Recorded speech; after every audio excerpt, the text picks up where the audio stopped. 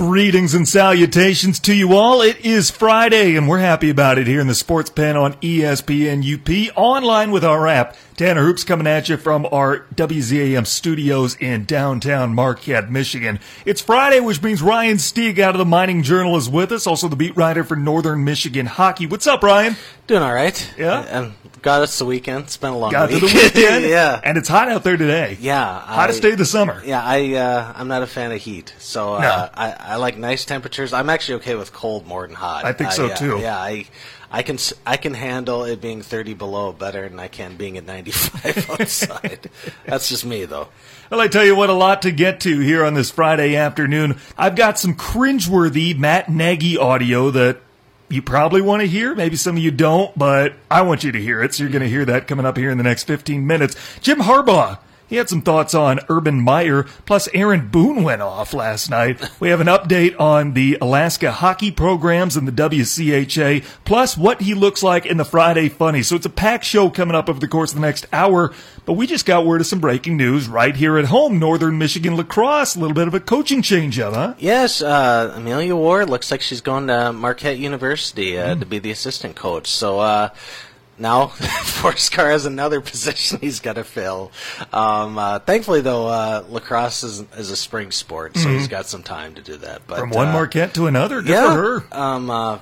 Much a step up. I mean, yeah, people say it's an assistant gig, but it's a D1 program. It's definitely, and she got the team better. I mean, you look at the record and that they've had over the years, and you're probably like, well, so what? But to go from one, they made the GLIAC tournament last year. They've gotten more wins. They've played significantly better. I was thinking maybe this coming season, maybe they take that next step, make the GLIACs again, and, maybe 2 years from now, maybe start contending for a title in the conference. But now we'll have a new coach, and we'll see what he or she can do. This story just broke here in the last 5 minutes. We don't know any other information beyond that. We're going to try and follow this up and have something for you on Monday, Tuesday, early next week. So stay tuned here to the Sports Pen on ESPN UP. Well, I tell you what, earlier today, the NFL announced they would not suspend Chiefs wide receiver Tyreek Hill. And Hill is going to be ready for camp next week. This comes on the heels of what happened with Kareem Hunt a few months ago now. I tell you what, there's just no way that you can tie any consistency into what the NFL thinks. They suspend Ezekiel Elliott 6 games last year.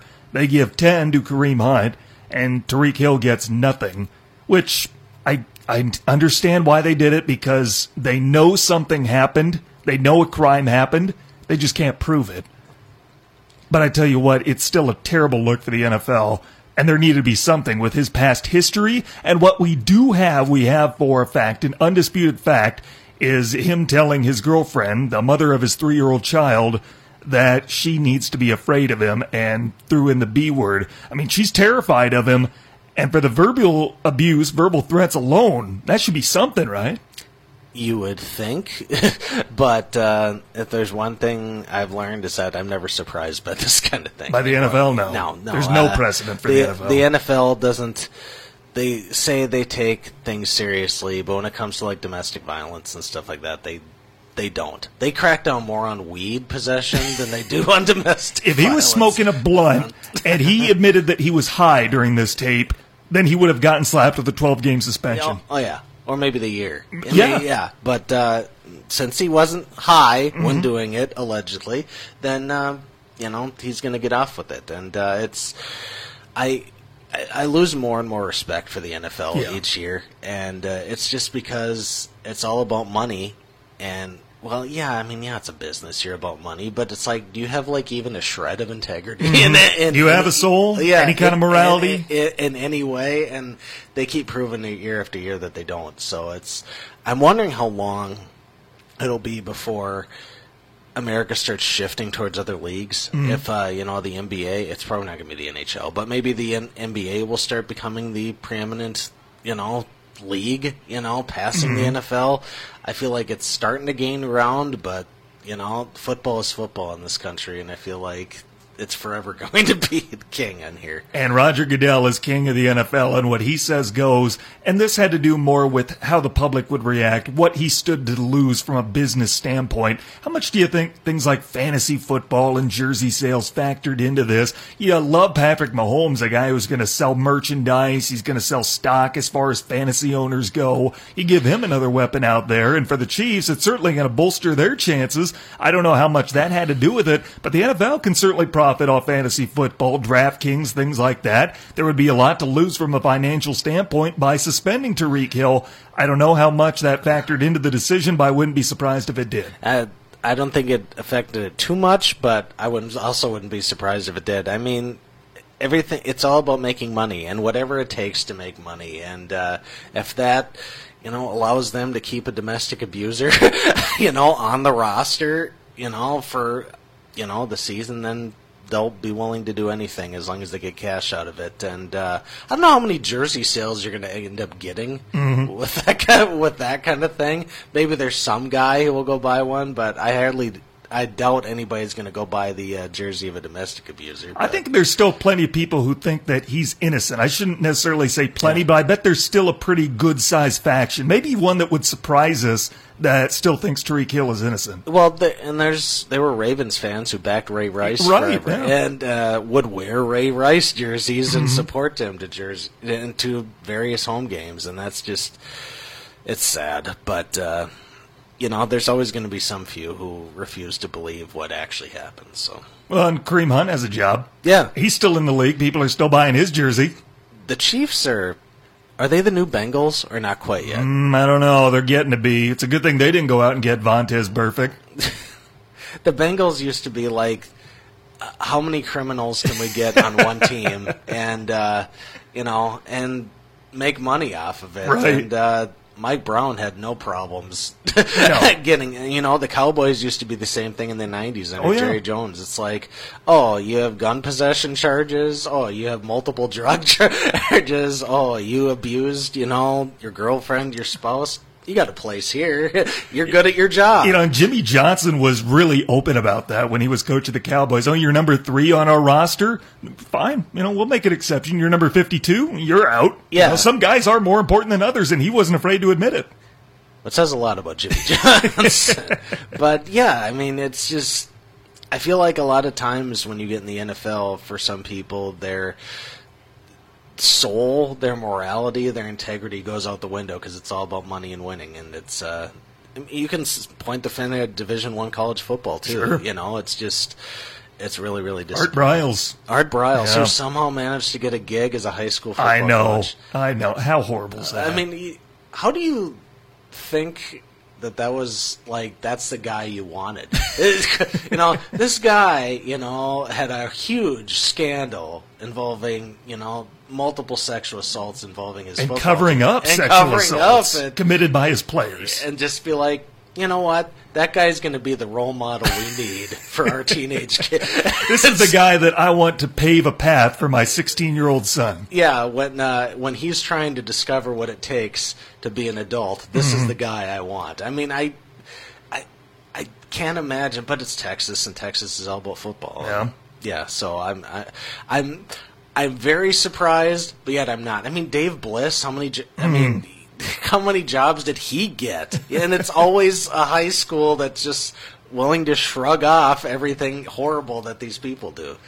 From a performance standpoint, let's just go on the field now with Tyreek Hill. Bolsters the Chiefs' chances significantly. I said yesterday I was pretty certain that Andrew Luck would be this year's MVP, and I still think he will be.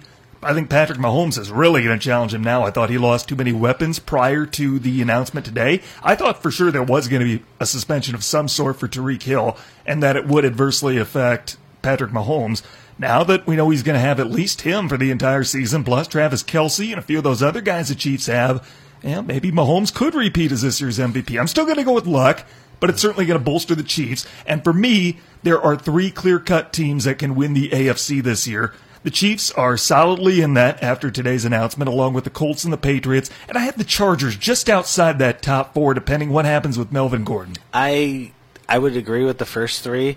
Not the Chargers. I never trust the Chargers. I've never have trust the Chargers. Whenever we used to make weekly football picks. The rule was you never pick Cleveland, and for me particularly is I never pick the Chargers because whenever I used to pick the Chargers, they'd lose. So, and I just don't trust him. I picked up Phillip Rivers in fantasy football one year, and he had a monstrous first 3 weeks, and then decided to disappear off the planet. And I'm not talking about injury, I went from 400 yards a game to 170 or something like that. It's like he completely fell off. So I don't trust the Chargers in any way, and they play in a soccer stadium, right? You can't respect a team. Kind of like Ryan Fitzmagic last year. Can you imagine what would happen, let's say, if the Chargers ended up hosting the AFC Championship game this year? How would that make the NFL look if they're playing the AFC Championship game in a 30,000-seat stadium? I don't think the NFL would allow it. I think they'd make them change venues. I mean, they could, but I mean, would you try to get the Coliseum? Where the Rams I think that's what the NFL would do. It's just. Would the Rams be willing to do that? Because it's technically it's their stadium. I mean, it would be a terrible image for the league, and especially if you're trying to get out of it. So I don't trust the Chargers, but at the same time, I do think that would be funny if that happened. Well, I tell you what, Tanner Hoops, Ryan Stieg with you. We have got a lot to get to today. We'll take our next break a little bit early, but before we do so, I've got some audio I want to play for you. Matt Nagy, this is absolutely cringeworthy. Chicago Bears head coach Matt Nagy threw out the first pitch at Wrigley Field earlier this week. The pitch was great. Leading the crowd in the singing of baseball's national anthem, Take Me Out to the Ball Game, during the 7th inning stretch. Very cringeworthy. Have you heard this audio yet? Not yet. This should be good. Let me know if anything sounds off to you. This audio is only about 4 seconds long, but he appears to flub a word in a pretty noticeable, instantly spontaneous way. Let me know if anything sounds off to you from this audio. Buy me some peanuts and Cracker Jack. Should I play it again? Yeah, let's do that one more time. One more time. Buy me some peanuts and Cracker Jack. Either I don't know if he said it or if the audio is really, really bad, but yeah, there you go. He doesn't know how to say peanuts. I guess not. Ouch. Well, we all have our skills, and maybe his is wordplay or something like that. Not singing. Yeah, it's not singing. It's not being able to articulate a sentence when singing a song. So. Had a pretty good first year as head coach of the Chicago Bears. Can coach, just can't sing. Can pitch apparently too, but cannot say peanuts. Yeah. Like he can't put that on his resume. Bad at peanuts. Bad at saying peanuts. What is your favorite Charles Schultz cartoon? Peanuts. Peanuts. Is my favorite Charles Schultz cartoon. He would have a hard time saying that.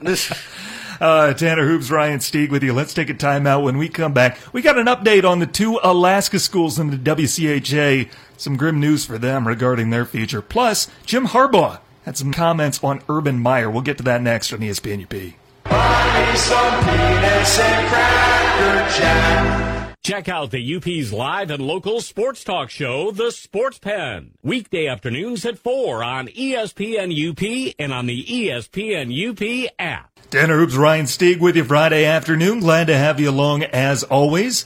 Jim Harbaugh was asked about his old rival Urban Meyer, a guy that he was never able to beat as head coach of the Wolverines. He was 0-4 against him. Probably will never get the chance to beat him as Michigan's head coach. Urban Meyer retired this offseason.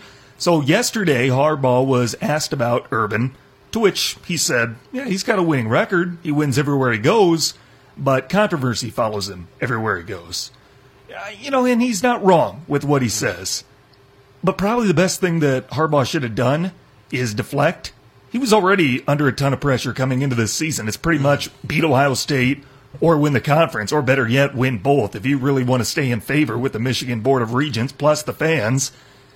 But why try to put the spotlight even more on yourself by saying something like that? Maybe it was an attempt at a dig. I Right. guess, a lot of coaches, sometimes throw jabs at their rivals and stuff like that. So maybe that's what he was going for, even though Urban's not even technically there anymore. Mm-hmm. So maybe that's what he was going for. I don't know. I would have just deflected and focused on my team, but that's just me. I mean, I don't think anything good can come out of it for Harbaugh. I mean, there doesn't seem to be any kind of possibility that it's a good look for him. I mean, yeah, he's not wrong with what he says, but he's probably not the messenger because it looks petty. Pretty much. I mean, it's just media day is a chance for, teams and coaches to really put the spotlight on themselves and what they got going on for this season. Harbaugh made the spotlight more so on Ohio State than it did really on him. And if you're trying to make a name for yourself, why would you want to be shining everything, sending the light over to your rival? It just doesn't make sense to me. Well, I tell you what, the latest update regarding hockey in Alaska, collegiate hockey, is not good. The Alaska legislation is fighting, doing its darndest, or at least a faction of it is, trying to save the two hockey programs in Fairbanks and Anchorage. They are both members of Northern Michigan's conference. Whether they keep their programs going or not, that may change here in the next few years anyway. But it's tough to see that we may be losing two Division I programs. I know you've been following the story closely. Yeah, it's the Alaska schools are not in good shape. It's been well documented. A couple of years ago, they were on the verge of having massive budget cuts, and the programs are in danger. And then this past year, now they're in danger again. And now, with the steep, line item veto that the governor did, there's so much money that's getting taken away. I actually did a story about it a while ago. So it's just, the question now is the Alaska schools, are they going to have to declare bankruptcy as universities, not just as an athletic department? You wonder, can the schools survive without sports or just survive, period? And I don't see unless something massively changes and they can work out a deal, because right now they decided not to override his veto for now. I know they're getting together as a group and having a tea party or whatever and, discussing stuff. I'm not sure how legislature stuff works in that regard, but they're going to meet and try to figure stuff out, which is interesting because the governor won't budge and the legislature won't budge, so I'm not sure what's going to get accomplished out of that, but I'm wondering if this is going to be the last year of both programs. The WCHA is on life support, and if the Alaska schools leave, it's virtually done. But some people are saying, what if they cancel their seasons altogether now? And I'm wondering if that's going to happen, but at the same time, you already locked in a schedule with other teams. How's that going to work? Right. Or you already would lose revenue that would come in from that schedule if you were deciding to cancel the season. And then other teams would have to be like, okay, do we try to fill these with other teams? Are we just automatically counting it as wins, for each team who was playing that weekend? How is this going to affect the standings, that kind of a thing? Is it, I don't know, if the NCAA will have to say something, okay, this is how you're going to go about it. It's a lot of question marks right now, and they still haven't really been answered. I mean, they've been a little, a.k.a., hey, the Alaska schools are in worse shape than we originally thought, but other than that, what's going to happen? It's still up in the air. I just want to get some clarification on something you alluded to earlier.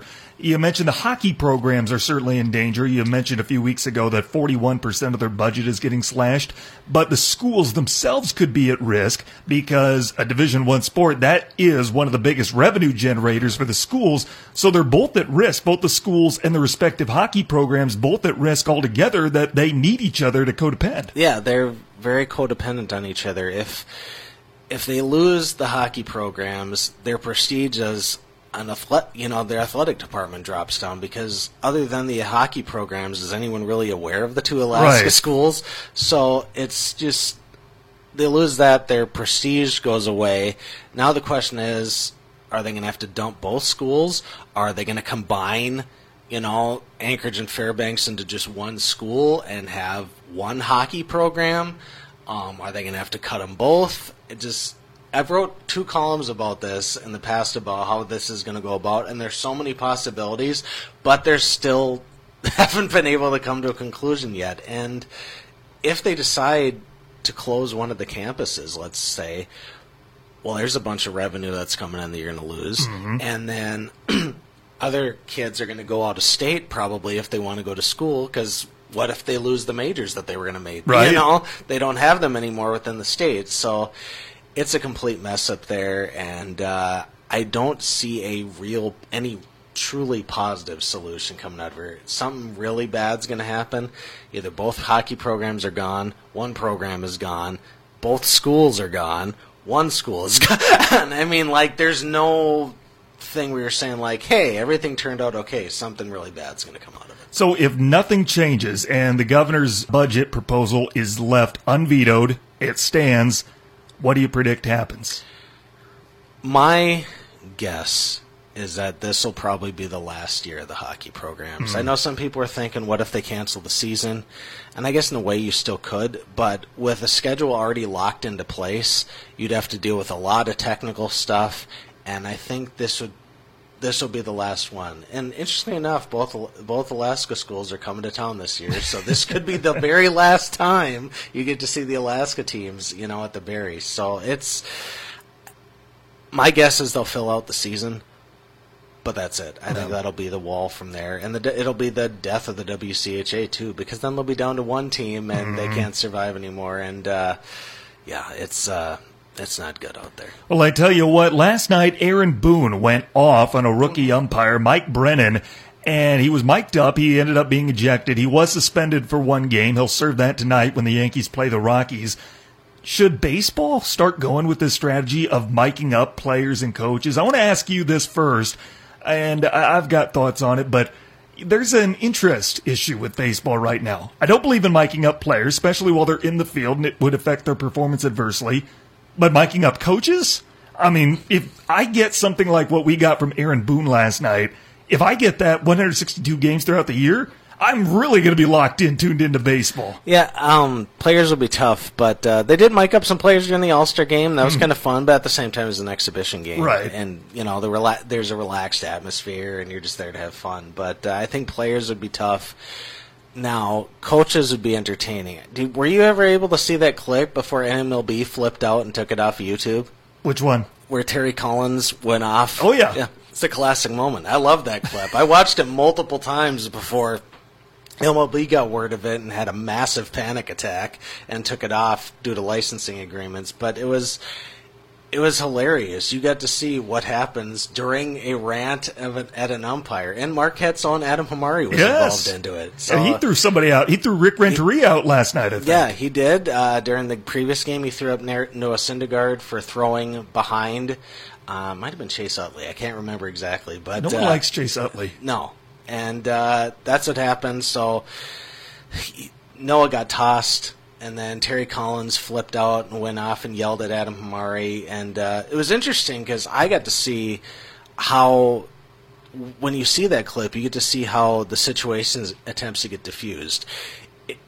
The crew chief is the leader of the four umpires that game. And if there's a dispute, and a really heated one, the crew chief has to run over and separate everybody and try to get it under control. Like if you got a chance to see the clip, he ran over and got between Terry Collins and Adam Hamari and like basically motioned Adam to go elsewhere while he tried to defuse it. And you almost have to be a psychologist in some ways to be like you have to manage to get everybody to calm down, get the umpire who's probably upset right now because he's getting insulted and probably getting a bunch of let's say questionable words throwing at him. So you got to keep your colleague calm down. You got to keep the batters, under control. You got to keep the managers under control. It's really a tense situation, and he managed to diffuse it. I mean, it took about 10 minutes to get under control, but it was interesting, and now you got to see Aaron Boone go on his epic rant, who had a quote in there that was just, it was memorable, because I didn't know where it came from. My guys are effing savages in the effing box. And I'm like, where is that coming from? When I heard that, I'm like, what makes them savages? I don't get it. And apparently, he calls them that because they like to take pitches and work the count. And he's secretly been calling his batters and his players savages when they do that. And apparently in his rant let that slip out and confused everybody. But I guess that's the story behind it. But what are your thoughts? I mean, they picked a great night to mic up Aaron Boone. I love miking up coaches. The NBA, people, at least for the last few years, have cared more about the drama that surrounds a league rather than the product on the court. And yet it's still one of the most popular leagues in America. You could argue that it's the most popular up there with the NFL. Baseball needs something like that. I know they want people to be proud of the product that's on the field. There's a lot more pride in baseball, I think, in what they put on the field than there is in basketball. But if baseball can do something to generate interest again, I mean, it could really help. All these gimmicks they're doing right now with a runner being able to steal first. I mean, it's honestly probably not long. Like, in our lifetime, I could see it happening where they decide to experiment at, like, the Atlantic League or some independent league where a batter can get a hit and then choose which base he wants to run to. Does he want to run to third, or does he want to run to first? You know, like, in our lifetime, that could happen because they're doing stuff we never thought. Why not just do something like this? Mic up coaches and let the drama on the field capture the viewer. Have a triple steal going on at the same on the same time, or like mid, let's say mid count, replace the batter. You know, like, okay, it's 1 and 2 on this guy. I don't like the situation. Let's bring in another guy. Some league's going to do that, and I love baseball and I love the history and stuff behind it, but they got such a bad image, you know, because the games are slow, they take forever, and you know, it's just, unless you're really into it. I mean, like, someone told me, like, once you get to like the 4th inning, unless you're watching a great product, you've completely checked out at that point. You're usually just hanging out and having a beer, you know, in the stands. You're not really invested in the game anymore. And I feel like that's baseball's problem. They're trying to fix it. They keep throwing out the pitch clock idea, but they're not really fully committed to it. And then this could be something. If you can get managers, coaches mic'd up, that could be an entertaining thing, and would get more people to tune in on TV, that's for sure. Hey, Wednesday night, we're going to have the Yankees game here on ESPN UP. They are at Target Field that night. Wednesday night, Yankees and Twins will be heard here on ESPN UP. This weekend, however, we've got National League Baseball tomorrow at 6:45 Eastern, and then Sunday Night Baseball, 6 Eastern. You can catch the Nationals at Atlanta. Pretty good NL East matchup here on ESPN UP and on ESPN Radio. It's been a while since the Twins were on national coverage. Yeah, and they're having a good year. They've started to falter a little bit lately. Cleveland's starting to make a run on them, but no, they're having a great season, and I'm glad my hometown team is, at least for this year, kind of got its act together. I'm not yet worried about Cleveland. I know they're catching up. They're only within 4 of the Twins, but the Twins are still going to win that division. Okay. They just are. Okay. I want to run some by. I don't want to get too off topic. I hate when I do that. I thought, man, I'm going to get all this done before the bottom of the hour, but it's 4:31 on a Friday afternoon, so we'll make it work anyway. Yeah. Speaking of your hometown teams, what if Chris Paul went to the Minnesota Timberwolves? Someone brought that up yesterday. I thought that was really interesting. A few destinations for Chris Paul, some unlikely ones: Minnesota, San Antonio, Orlando. Think about some places like that. It didn't look possible until a couple of days ago, but now it's looking like a team could get Chris Paul on a bargain. I can see it, but also it's like the Wolves can't get the job done in the postseason, so it's. I don't see it. I mean, by all logic, the Wolves should have had some success with the draft picks they have, but they're perpetually underachieving. And I guess maybe he'd show up, but, you know, they tried that with Jimmy Butler, and that was a disaster. So I don't think Chris has the ego that Jimmy Butler does. No. But I don't. If he comes, it's not going to be very long. So. I mean, it's intriguing, but for the most part, I don't see it. Last couple of things I want to get to before we hit the break and we play What He Looks Like and then the Friday Funnies. Alex Ovechkin is the NHL's new international ambassador. Ovi's heading to China, promoting hockey over there. How about that? That's, of all the people, it's quite the choice. Yeah, a guy who likes to party, a guy who struggles with English, probably doesn't know a whole lot of Chinese. I know. So, I guess if you want a wild guy who has a lot of enthusiasm, he's the guy to go for. Hockey's more popular in China than people realize. It really is. It's a lot more popular in other countries. There's a big following in Ireland. Japan's really into it. Korea's pretty into it. Like you said, China is. It's not just a European and a North American thing. It's really expanding around, and it's good to hear. I wanted to get your thoughts on this. It broke yesterday, and we talked about it on the show briefly, but Ron Francis will be the first general manager of the Seattle franchise. We said a few weeks ago, one of the Rons, either Hextall or Francis, and it is former Penguin Ron Francis. I'm not surprised by that. Guy with a lot of experience. Yeah, he kind of got booted out of town in Carolina, but for the most part, I think he's very capable, and he knows what he's doing, and that's probably a good fit for him. He can get his plan in place right away.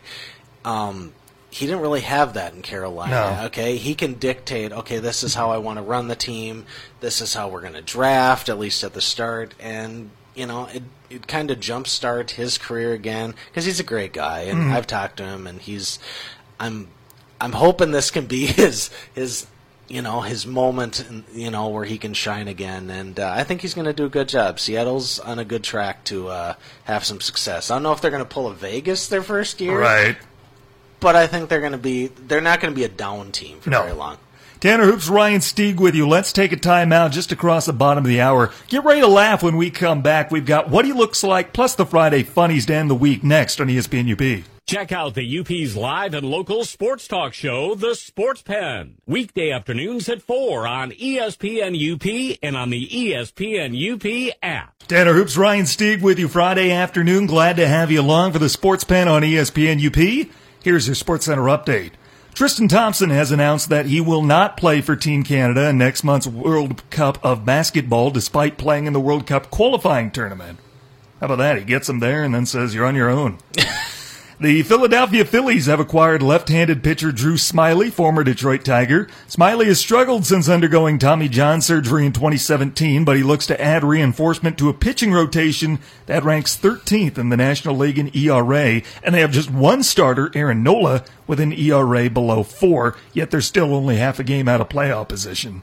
And finally, the U.S. Air Force has issued an official response to a Facebook event that has recently gone viral. I'm sure you've seen this. Storm Area 51. Yeah. And if any of our listeners have missed this, a few weeks ago, a Facebook event, which appeared to be written as part of satire, was created that said, Storm Area 51 on September the 20th. If we get a big enough group, they can't stop all of us, so we can, quote, see them aliens. And I think it was written in satire, but it's gained a large enough following that the government feels that they need to at least issue an official statement. So via the Washington Post, the U.S. Air Force says that it is ready to defend Area 51 and will use any forces necessary to do so. So I don't know if this is an actual thing that could happen on September 20th, but the Air Force isn't taking any chances. Why would you give them a heads up? If you're in a storm, Area 51, why would you, declare to everybody, hey, it's happening? Wouldn't you, try to work it in secret, Because they can't stop all of them. Yeah, I mean, if anything comes out of it, there's going to be, 12 guys who show up, and they're going to be wearing, tinfoil hats and all that jazz, and they're all going to be arrested, and it's going to be pretty sad. But, the conspiracy theorists, the guys who are waiting for the zombie apocalypse, lots of gun owners. Yeah, I see a lot of that happening, but I can't think any sane person would think this is going to go well. No. Hey, good luck. It's like that meme going around. I'm skeptical that you're going to do it, but I'm intrigued to see you try. Yeah. It's like, we'll see what happens. It's like you piqued my interest here. Well, I tell you what he looks like, a game that they play on the Lemitard Show every Friday with Tim Kirkjian. We play it on occasional Fridays here in the Sports Pen with Ryan Stieg, and leading us off for the second week in a row, Chuck Pagano is back. I've actually got two for Chuck Pagano. You tell me which one that you like the most. I've got his picture up here on the monitor. Does Chuck Pagano look like the spokesman for Amway energy drinks, or does Chuck Pagano look like the guy who talks directly to the camera while riding a tandem bicycle with a significant other in a Viagra commercial? I can see the second one. Yeah. He doesn't look like a Cialis kind of guy. More like, hey, have this, and you can enjoy being on a tandem bicycle again. I can definitely see that. I think he's got the self-esteem and the lack of ego that he could actually endorse Viagra in a commercial and not really bother him. No. He's going to feel pretty good about himself this year. He gets to coach Khalil Mack. Yeah. New Bears defensive coordinator. That's a pretty good gig. I mean, yeah, he's landed on his feet. It didn't go over very well in Indianapolis, but, and maybe he can get an endorsement deal on the side. Does Jim Harbaugh look like he can't get away fast enough after his wife exclaims, "We won," when she finds his winning lottery ticket? He looks like a guy who... Oh, it's hard to tell with Jim because there's so many different facial expressions he has. Mm-hmm. He looks like, they're going to that the hot dog stand there is going to sell out quickly, and he never got to place in his order. So now he's got to run over there because the guy holding the iPad or the Microsoft Surface didn't listen to him. So now he's got to go take care of it. Does Jason Worth look like the ancient gladiator who helps you defeat the Emperor's Guard, then joins you on a quest? I would say he's more like a Greek warrior. Like he's going to storm, like storming Area 51. He's like the guy who's going to invade Troy. Spartacus. Maybe he's the guy who leads the charge when they escape out of the Trojan horse. That's Jason. I miss Jason Worth. I do. Yeah, retired officially now. Had a minor league contract with Seattle, opted out of that. Don't blame him. I tell you what, does Max Kellerman look like the low-level mafia member who only has a job because he's the Don's nephew? He looks like the consigliere. He looks like in Godfather if you look like Robert Duvall. Like the guy who knows how to deal with money, but would panic at the sight of a gun, So, yeah, I can see it. He also looks like the kind of guy... remember when Dan Le Batard had that lengthy conversation about who farted on... Yes. Yeah. The facial expression on Max's face looks like, I just farted, and I'm trying to, act like I did. The guy who blames the guy next to him in the elevator. Yeah, that's Max Kellerman, yep. Does Matt Painter look like the senior pastor at a megachurch who claims to have the power of healing, then blames you for not believing hard enough when it doesn't work? Yes, he does, doesn't he? Very, very much so.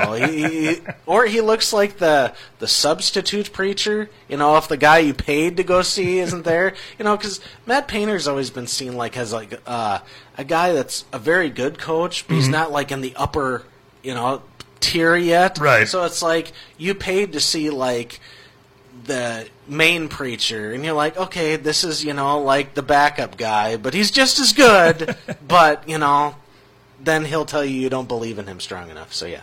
He has done a great job building up the Purdue basketball program, though. So. We'll give him credit for that. Let's continue on with Matt Painter a little bit. Does Charlie Weiss look like Matt Painter after a bad breakup? I am never going to tell any of our listeners, if you're in the car, do not try to look this up on your phone. But if you are in a car, please, I'm asking you, pull over, pull up a picture of Charlie Weiss and Matt Painter side by side on your phone, and tell me that Charlie Weiss doesn't look like Matt Painter with an extra 150 pounds. I think you could make the case. And you he could totally looks like him. And after just getting fired from a much better job. Not only did he have a bad breakup, it's just I had a chance to really achieve success, and I failed miserably, so now I gorge myself on food. He's wearing a Kansas polo, Charlie Weiss is in this picture, but I think he's still getting paid by both Kansas and Notre Dame. Ouch. For being awful. Yep, being a fireable head football coach. That's a sweet gig, though. It's not a bad deal. Your reputation is tarnished, but hey, you're making bank off of it, so there you go.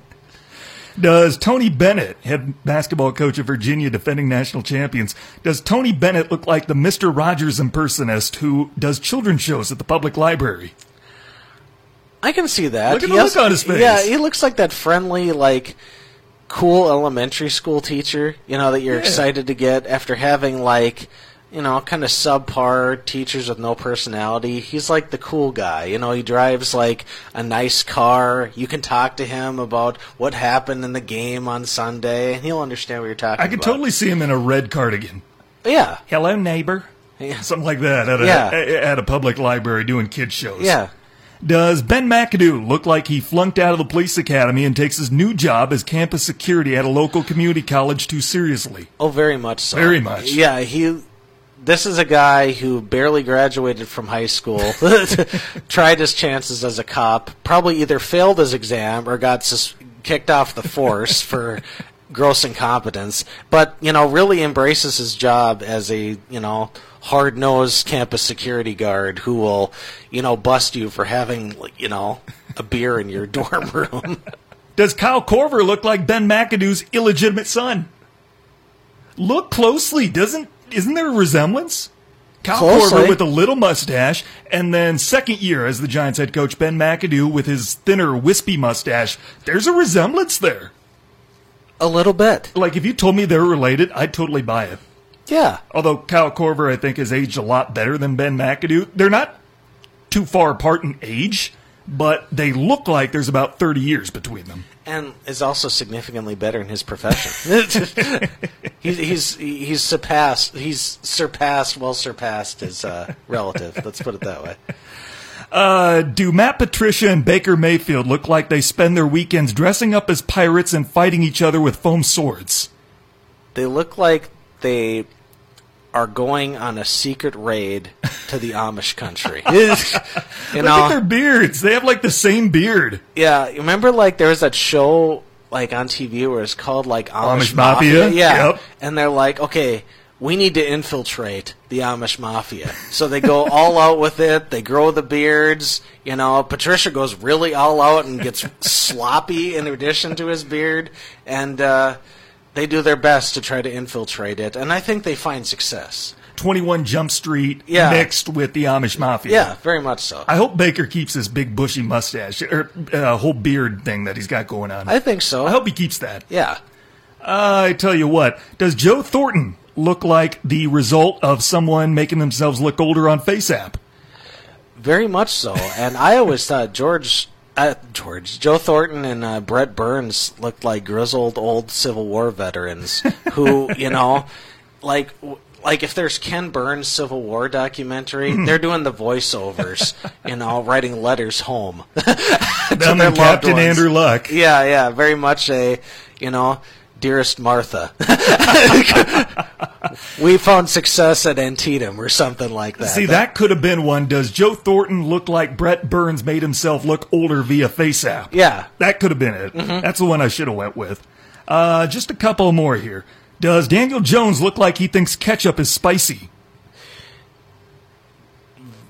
Very much so. And looks like a deer in the headlights, I don't know what I'm doing here. I'm way overwhelmed for the job that I'm going to have. And or not only ketchup gets spicy, Dijon mustard is a little too much to handle for him, I think. Does Matt Nagy, he's coming back in the show, does Matt Nagy look like the blackjack dealer who has a secret stash of 10 cards underneath the table and plays them when you're not looking? I think he's the kind of guy who can't bluff. Yeah, everybody else, is able to, play a good hand, and he's got a face. First, he's a man who can't pronounce peanuts properly, and then just has no poker face. You can read exactly what's going to do. I mean, he's still not over the field goal miss. No. And it's been for so long. I mean, I understand, if you blew a Super Bowl, but come on, dude. It's you got a good team coming back. You're going to be fine, but he looks like a guy you just can't handle. I love his visor. He's bald, but wears the visor. Yes. I love that. Does Frank Reich look like a 19th century pioneer who's struggling to keep his family's spirits up as they traverse across the Wild West? I can see it. Yeah. He's the guy who's leading a trek down the Oregon Trail, and some of the members are coming down with dysentery and or cholera or whatever, and he's just keep going, guys. We only got a couple more states to traverse through or something like that, and eventually he leads them there, but it's the Colts, so a lot of injuries happened along the way. And, that could tie into the Captain Andrew Luck thing, very, too. very much so. This picture in particular, it looks like he's got kind of an 1800s beard, and he's doing his darned. He's got a stern look on his face, kind of staring out blankly, like he's trying to avoid his situation turning into the Donner Party. Yeah, very much like, we've approached the Columbia River. Do we attempt to ford it? Do we cock the wagons together? Is there a ferry to cross? I'm going straight off of the computer game that I played as a kid. But yeah, I think he's in deep thought on what to do next. Tanner Hoops, Ryan Stieg with you. What he looks like is played on the Dan Le Batard Show. Let's take our last time out. Friday funnies to end the work week next on ESPN UP. Check out the UP's live and local sports talk show, The Sports Pen. Weekday afternoons at 4 on ESPN UP and on the ESPN UP app. If you missed any part of the show today, check it out on demand. Get our free mobile app from the Apple iStore or Google Play. Just look up ESPN UP. Tanner Hoops, Ryan Stieg with you. It is almost time to weekend, at least for those of us here on the East Coast. Glad to have you along. And we send you into the weekend the way we love to with the Friday Funnies. Ryan, what do you have? Well, first one's coming out of Florence, Kentucky, which isn't too far from where my last job was. We lived in the corner between Missouri, Kentucky, and Illinois. And so a guy decided he's going to steal some beer from a store. He's barefoot, and he's wearing a Bengals jersey. It's got 32 on it. So the speculation is, because people still haven't found out, what jersey is it?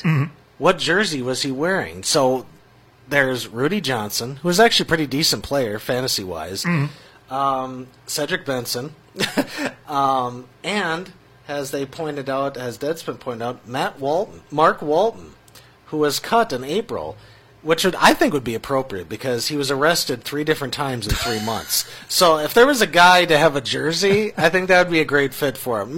Meanwhile, the current 32 is running back Travion Williams, who found out about the story and tweeted out a "come on, man" and a facepalm. So he's hoping that he's not the jersey that the guy is wearing.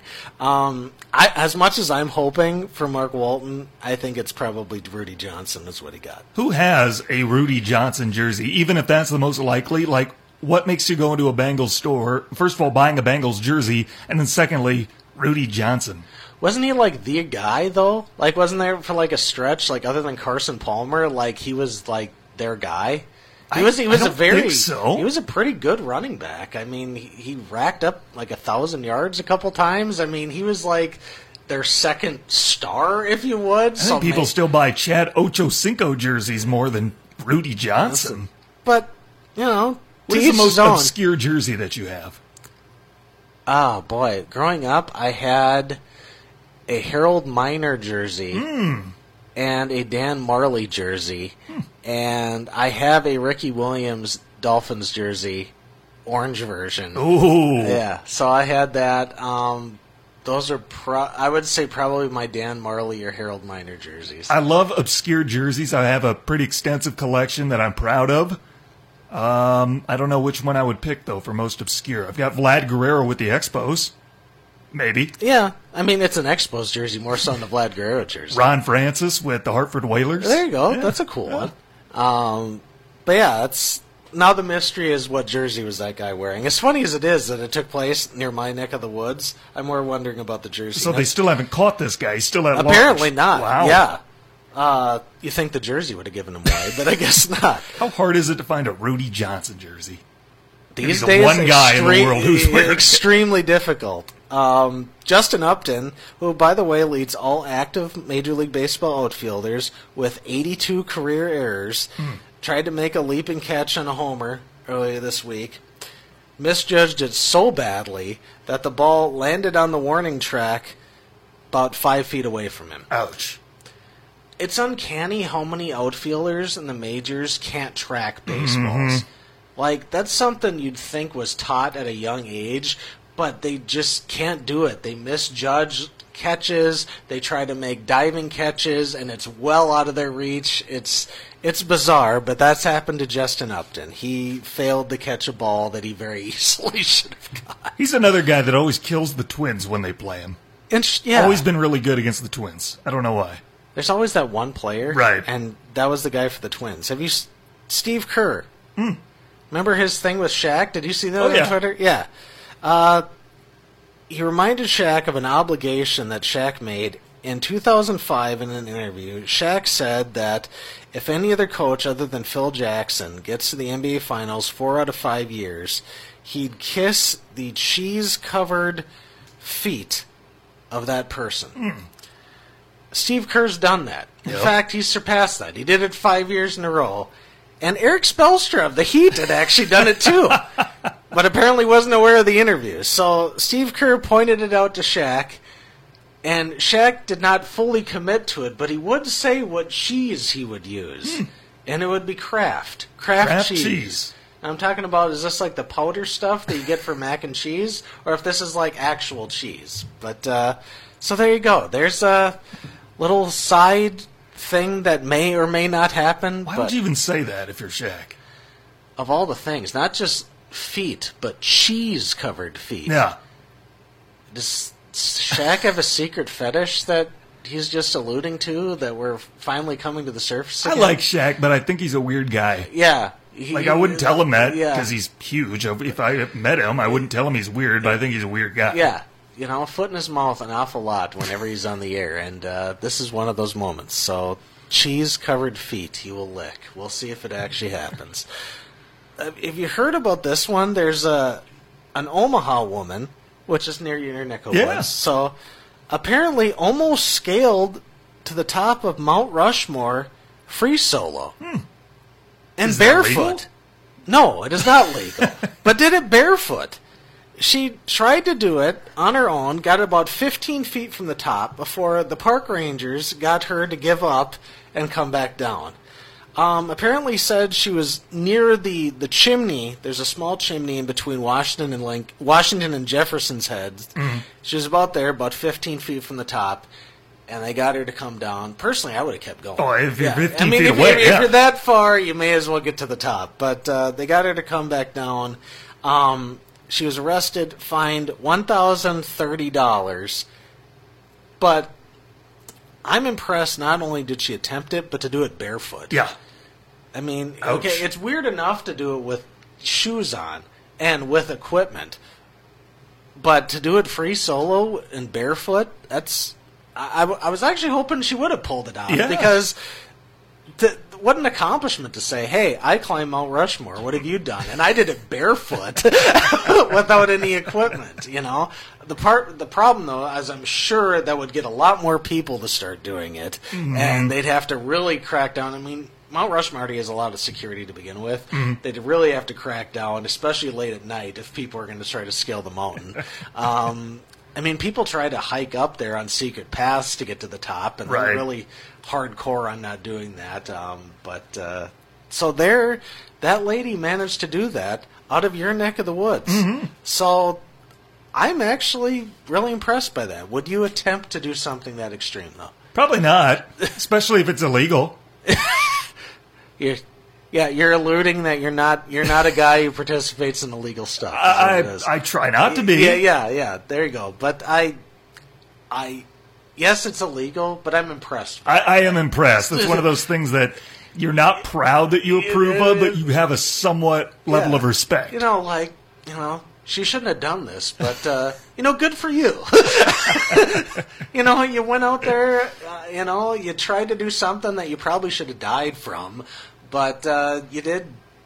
I gotta say, I'm hardcore against illegal stuff. Right. But I also admire her for at least attempting to do so. And almost coming close. It's not like she got like a third of the way up. Right. She actually almost made it to the top. And wow, Mount Rushmore. That's pretty cool. Tanner Hoops, Ryan Stieg with you. We are out of time. Appreciate you tuning in as always and hope you're getting set for a great weekend. Check out Ryan's column. Just had an interview with Marcus Tucker. That came out today. I did an interview with Marcus and his time in Hamilton with the Tiger Cats. It's a really fun story. He's got cut by the Steelers, but is really embracing his time in the CFL. He joked with me. He said he still hasn't quite grasped all the rules in the CFL, which are pretty wacky at times, but he did get his first touchdown earlier this month and got a 2-point conversion off of that. So, and I got some photos of him in his time in Hamilton, so it's a good story. And I'm writing a column about Joe Louis and the Palace at Auburn Hills and their crumbling stuff. So Two good stories. Well, I tell you what, that's it for us once again. Thanks for tuning in. Have a great weekend. I'll be back on Monday, 4 Eastern, 3 Central. It's my hope that you join me. For Ryan Stieg, I'm Tanner Hoops signing off from ESPN UPWZAM in downtown Marquette, Michigan. Back to the Will Kane Show.